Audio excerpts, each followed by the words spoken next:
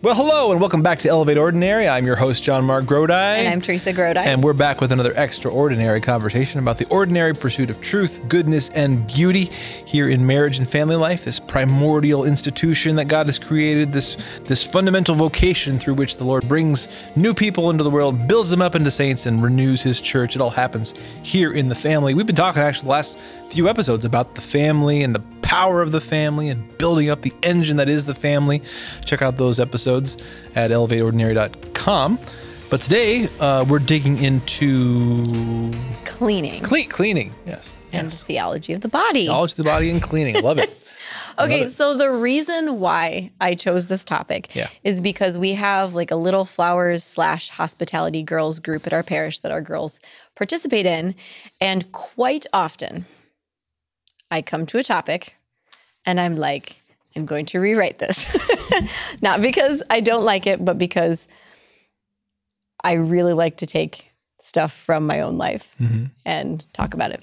So I had the last topic left over because I didn't go to the planning meeting. And the last topic left over was how to clean a room, which is so ironic because our whole basis of ministry is not cleaning when people come over. So I was like, well, I can't. As a family. I can't read from this book. For those who are coming in late to this, as a family. Yeah, we don't clean when we have people over. We don't go overboard with cleaning when people come over because we want to put them at ease. Unless our dog is shedding. We want to embrace messy hospitality. So that's what she's referring to. Yeah. So I was just like, I can't read from this book because I don't practice any of this. And all of the moms know I don't practice it. And all of the kids know we don't practice it. So I was trying to rethink the topic. And I realized that this topic is actually incredibly personal, deep for me, and has gone through my entire life. So I thought I would share it because it's my show. I hate that voice and I do that voice all the time. Sorry. So the topic is how to clean a room. Okay. Why do we clean? Okay. Why do we clean? My cleaning story. I don't have an answer for that. Well, do you have anything to say about cleaning before I get into my long monologue? No, you dig us into it and I'll dig us out. So my cleaning story. I grew up poor. Okay. So my parents worked really, really hard to send me and my siblings to Catholic school. We never got anything we wanted. Okay. If people were doing, everybody was buying a new outfit for something, I wasn't getting a new outfit. I don't even know where my clothes came from. I'm pretty sure they were all hand-me-downs. If they were going on a field trip, it was bag lunch. I don't participate in anything else that, everybody else participates in. I am just bare minimum, whatever the school can send me with, is my thing. Always packed my lunch, and sometimes we didn't even pack lunches. We just kind of ate whatever other people would give us. Okay. So, we were poor. Okay. So my only way to look at the future as somebody who is a really ambitious, future-oriented temperament, okay, was that I had to make it happen, okay? And you can't get a job legally until you're 15 and a half, at least when I was a kid. And so the only thing I had was me. And I had to kind of make that work, So my parents had a business, and at that business, I'd help clean and I'd count lines and take the transcription work into the doctor's offices and pick it up and all that kind of stuff. But when I got to high school, they had a work-study program, which basically meant I just cleaned my high school. Everything from raking leaves, doing yard work, cleaning statues. It was a Catholic church or a Catholic school. Scrubbing the floors, vacuuming classrooms, wiping gross stuff, gum off of underneath, desks, and erasing tediously stuff out of textbooks. Anything that they would give me, I would do. Okay. And that's how I worked through high school. And then when I was legally able to get a job, I got a job at a restaurant, worked there for 5 years, and I cleaned in my spare time because it was fun and I could do it, and I rose in the ranks because I wasn't lazy, right? I didn't just complain about the section that I got and only took care of my tables at a bare minimum. I was really attentive to detail. And part of that was because I had already served in some capacities, and I really have learned to love cleaning.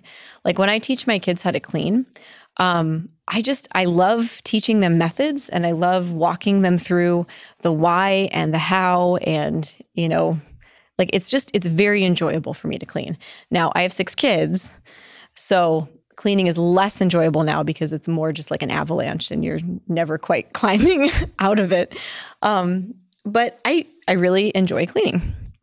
Okay. So cleaning is a gift. It's a gift to the other people, right? Cleaning is a gift to the other people. And early on, I realized that my body was all I had, and it was a gift. Oh, wow. Yeah. Right? So you were primed for theology of the body just by... because I realized that my body had potential. My body, I know this sounds like streetwalker, but this is not what I'm intending.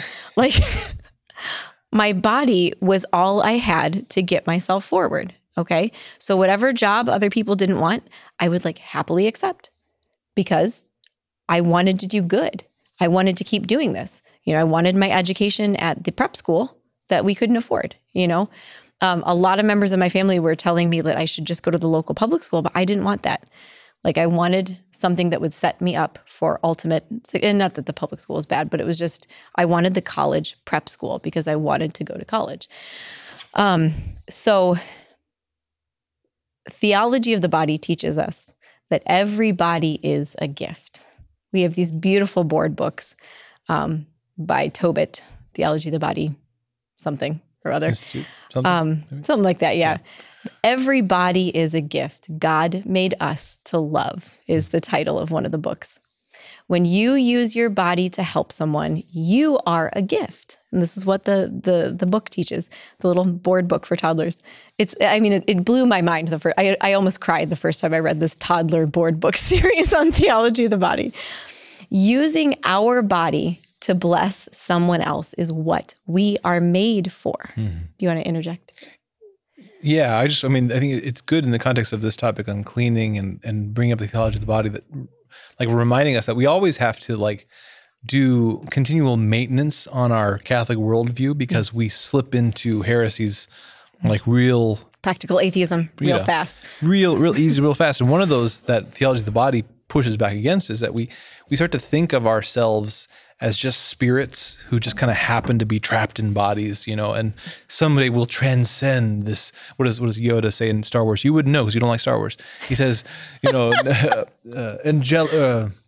beings of light are we, not these fleshy something. I don't know what he says. But the point is, he is expressing this ancient sort of Manichaean Gnosticism that sees body as kind of bad or extra or dirty, and the spirit is what's real. And that's not Christianity.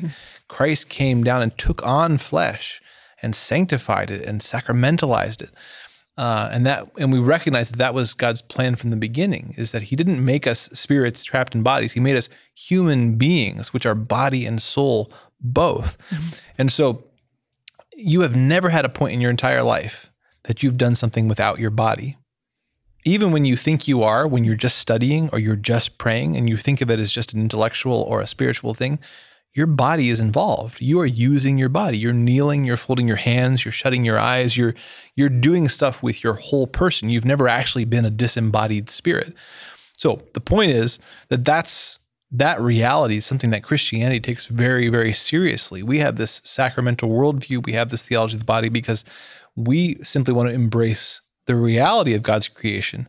And the reality is that this is how he's made us, and this is how he chooses to work. And so we talk about something like cleaning, or talk about the theology of the body, and we talk about this language of the body as a gift. This is God's design, and we, to our peril, let that slip away and just begin to think of ourselves as spirits or minds or brains.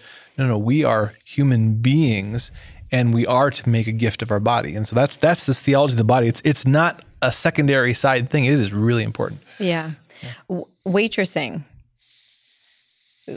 was an excellent primer for theology of the body too, because you're not selling a product. Okay. People are hungry. and they come there to eat. And your job is to match them with the kind of food that they want. I mean, plain and simple, there's not a lot of sales to it. Right. You can suggest a special or whatever, but you're really not selling people something that they don't want or don't need. And so it's like I as the waitress am bringing them their food, yes, and satisfying their needs, and their body is being nourished.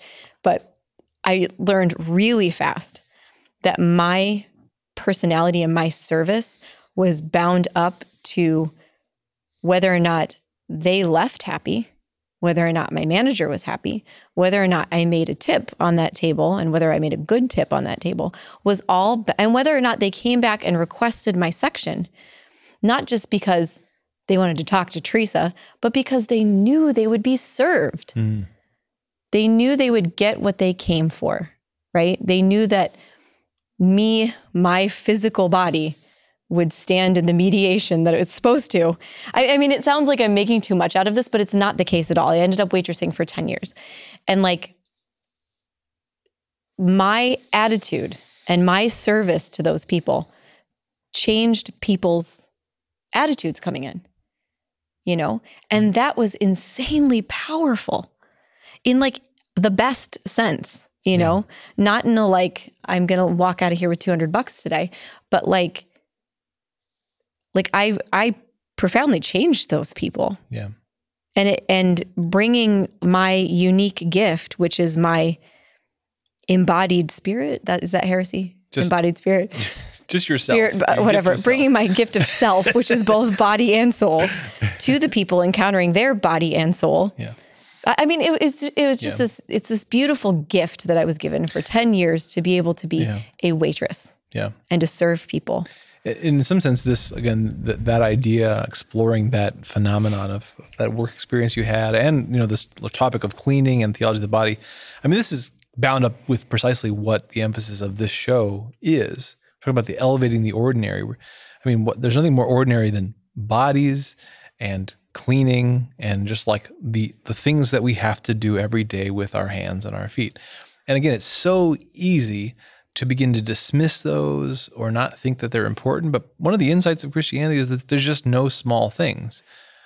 And the body is the least, the least so.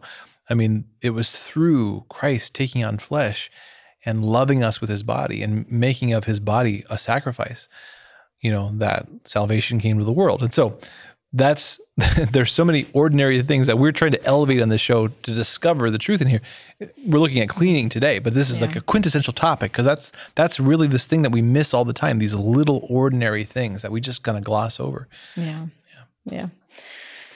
So I love cleaning. I love service.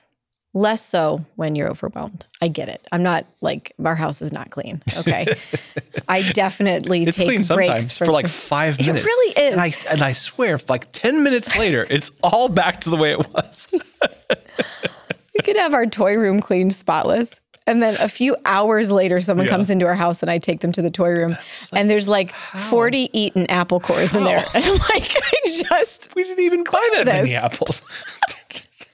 Yeah, these are from last week. We found them behind the bookshelf. Yeah, that happens.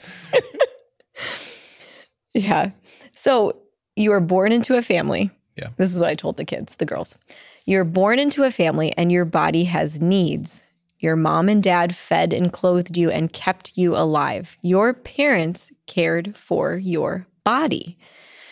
I think I asked the kids, and I ask our kids sometimes, what would happen if we didn't take care of Mary Prudence after she came out of mommy's body?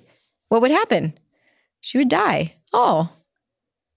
So how does she not die? We take care of her. Yeah. When I learned that? I learned that probably when I was 20. Because you kind of come to maturity and then you're I was born a 16-year-old completely capable of living in this world. Who are you, Mom? Why can't I wear this? I remember thinking that of my mom, how dare she tell me that I can't wear something that says I'm a flirt? As if I'm just this person that popped into existence. Anyway. Yeah. So God gave us the fourth commandment to honor our mother and our father. Though you are still young, you're very capable of using your body to help your family, and you have a duty to do so. We work so that we can be free from work. I think that's That's not Joseph Pieper, is it? Yep, it fits with his thing. Okay. So I was encouraging the children that you can work to contribute to your family's ability to be without work for a time. Okay. Yeah. So, I mean, like I was trying to, I don't want to dumb it down, but I wanted them to get it, right? That like, we're not just working only because I want my education the way I want it, or only to put a roof over our head. We are, but that ultimately we all pitch in the community. You know, when you think of like small villages, they all pitch in and hire a butcher, and everybody butchers their pigs at the same time. And then you have a huge party, and everybody looks forward to that pig slaughtering party. And so you work so that everyone can participate in the leisure. Yeah. Let me crack that open just a little bit more, because that's a sentiment that sounds really weird to our modern ears. And again, Joseph Pieper, my homeboy, has this great book. He says that about you too. Really? That's great. Okay. God rest his soul. I'm sorry. I'm so flippant. Leisure, anyway. The Basis of Culture is the name of the book, but a lot of his thesis there is, and it's not really a thesis. I mean, this is just the Bible. This is just our faith, that the deepest thing isn't our work, but God's gift, right? And part of the reason that God gives us a Sabbath day is because without the Sabbath day, we start to forget that this isn't about me and my work and pulling myself up by bootstraps and saving my own soul. It's that, no, God has given me everything. And my work is a gift from him too. My putting myself to good work in carrying out his work is good. But then my work ultimately is for the Sabbath. Like, we work so that we then can set aside, and on the Sabbath we're with God. It's about relationship. It's about presence. It's about true leisure and worship. The work is for that. It's not the other way around. In our modern mind, and this is what Pieper points out, in our modern mind, it's the exact opposite. We rest on Sunday and maybe Saturday in order to be more ready to go out and do more work. And that's the world's way of thinking, because again, in the world's way of thinking, this is all there is. And so our work is all that there is. And the only reason we rest is so that we can do more work and so that we can try to accomplish more. But we know as Christians that the deepest thing isn't our work, but God's gift. Everything is an exitus reditus, a God sending forth and us giving back to God. He gives to us and we give back to him. And so our work is important, but it's important as a gift back to God through other people and through the tasks he's given us. And it's ultimately oriented towards bringing both ourselves and other people to a place of true leisure, that is resting in God, resting in each other, in our relationship and being together. That's what it's oriented towards. And so anyway, that's what's meant by this. Yeah. Lately, I don't know if it's just been some grace kick, but I've been keeping the counters more clean in our kitchen. Yeah. Because everything happens in our kitchen. Yeah, eating and everything happens in our kitchen. So like when the two tables that are in our kitchen and the counters are not clean, it really slows things down and makes us less creative. That was something I noticed. Like, we are less creative when our two tables and our counter are just full of crap. Right. Other places can be full of crap. Sorry. Stuff. The crap drawer can be full of crap. But like, if these tables and the counters are, it's just a sludge. Like, I just don't even want to move and nobody gets anything done. So yeah, it's contributing to the leisure, right? It's contributing to the happy time at the table. Yeah. When we're forcing our kids to eat the food that they loved yesterday and hate today, and homeschooling, right? Yeah. Which happens around our table as well. One more thing is that when we do in obedience to God, when we take that Sabbath day and we remember the reality that the deepest thing is God's gift, not our work, well, then what happens is then our prayer, our leisure, our worship informs our work and not the other way around. Mm-hmm. In other words, we go back out to our work and suddenly our work is able to be more of a sacrament, more of a prayer of itself, because we remember, oh, this isn't about me doing everything by myself, whatever. No, this is about an act of love. This is a prayer. This is a gift back to God. So the Sabbath informs our work. Yeah. I was kind of thinking as we were talking, and I'm not sure how this fits, but we were talking a little bit about pendulums. Well, just how your life sometimes vacillates between fastidiousness and liberality, you know? Yeah. But that I have these times where the party after Mass is what I'm looking forward to. But it doesn't feel sinful. It feels like an abundance of, it's kind of like the best part about Ash Wednesday is when it's over. Oh, because you're fasting. Right. But not in like this selfish way. Okay. It's like that the death is over and now it's the life. Well, this is what they didn't understand when they questioned Jesus and the disciples when they were eating grains. They were picking and eating grains on the Sabbath day, right? Because Jesus turns to them and said, guys, you don't fast when the bridegroom is with you, right? And they didn't get that, both because they didn't understand that Jesus Christ was Lord, but also because they didn't understand the subtleties here of the nature of work and the nature of true leisure and worship. Well, it almost feels like Mass obviously is the passion, death, and resurrection of Jesus, but like it's the passion. And then it's really precious when we take our kids to get their Sunday treat. It's really precious. It's like it's an extension of the life that comes from the Mass. Right. Anyway, that's not. No, that's good. I mean, it's also just the reality too that whatever Mass is truly in its essence, the reality is also that our experience of it as a family, this period of our life is often one of messiness and, holding toddlers and a bunch of stuff. And so it's, sometimes we get glimpses of the reality that's going on there, but sometimes it's also just, it's getting through this obligation out of love for God. And then we do look forward to, going and treating the family afterwards. Yeah. So. Okay. Tangent over. Yeah, over. Okay. I'm going to read a story about Mother Teresa. Cool. Many years ago in Calcutta, India, I had a chance, this man who's saying this, I had a chance to meet Mother Teresa. She was an incredible woman with an incredible force of personality. When she walked down the street, the crowds parted in front of her like the Red Sea. Yet when you talked to her, if you mentioned the tremendous things she's done, she almost never engaged in the topic at all. By many reports, if you asked her what her greatest achievement was, she would answer, I'm an expert in cleaning toilets. Toilets had to be cleaned, so she cleaned them. There was no question of a job being beneath her. Helping people who needed her help was work, and there was nothing higher, nothing in the world more important than that. So one day, when an elegantly dressed man came to Calcutta looking for Mother Teresa, the nuns who answered the door informed him that she was in the back of the house cleaning the toilets. They pointed the way, and indeed he found Mother Teresa scrubbing the toilets. She said hello, assumed he was there to volunteer, and began explaining to him how to hold the toilet brush correctly and how not to waste water. Then she put the brush in his hand and left him standing there in his expensive suit alone in the lavatory. Later, she came out and Later, the man came out, found Mother Teresa again and said, I have finished. May I speak with you now? Yes, certainly, she said. He took an envelope out of his pocket and said, Mother Teresa, I am the director of this airline and here are your tickets. I just wanted to bring them to you personally. That airline director told this story again and again for the rest of his life. He said those 20 minutes spent cleaning the toilets had filled him with the greatest joy he had ever known, because by putting his hands to Mother Teresa's work, he became a part of the work. He cared for the sick just as he did with his own hands and his own sweat. He didn't clean the toilets with his intellect or his prayers. Yeah. He cleaned them with his hands. Yeah. Right? That's beautiful. So what if, I asked the girls this, what if you always volunteered for the grossest job? What if you always took the job that no one wanted?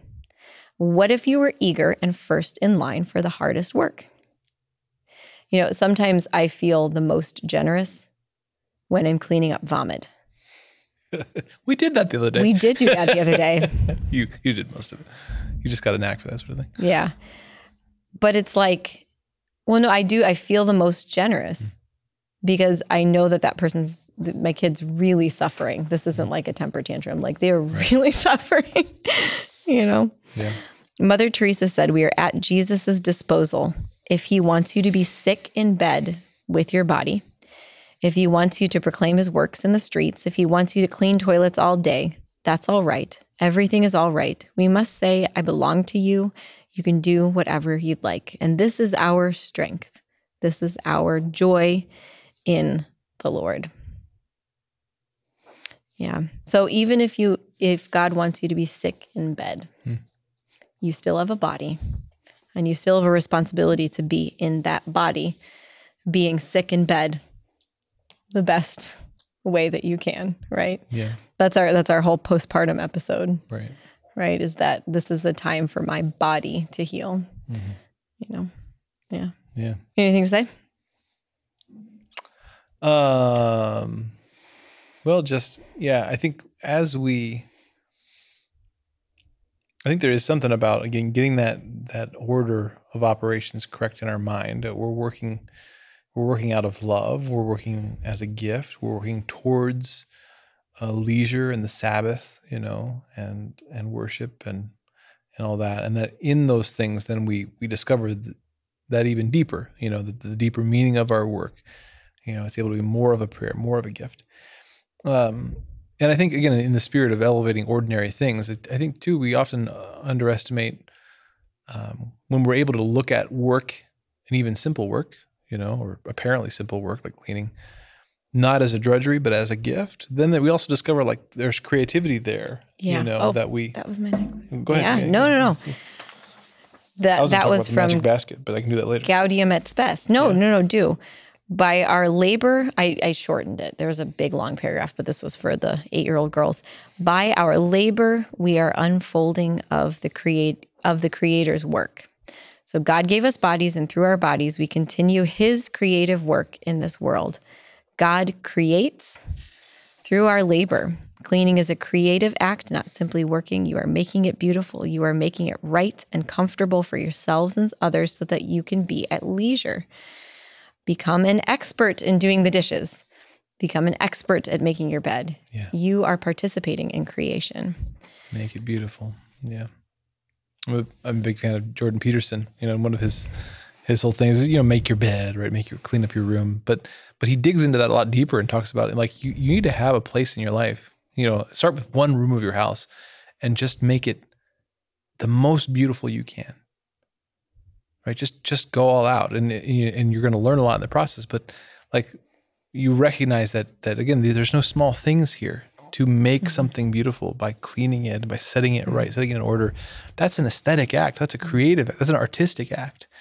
And it's, as we pointed out before, Chesterton talks about, your property is the art of democracy. It's the normal person's art. We're not all artists. We're surrounded by some beautiful art in the studio.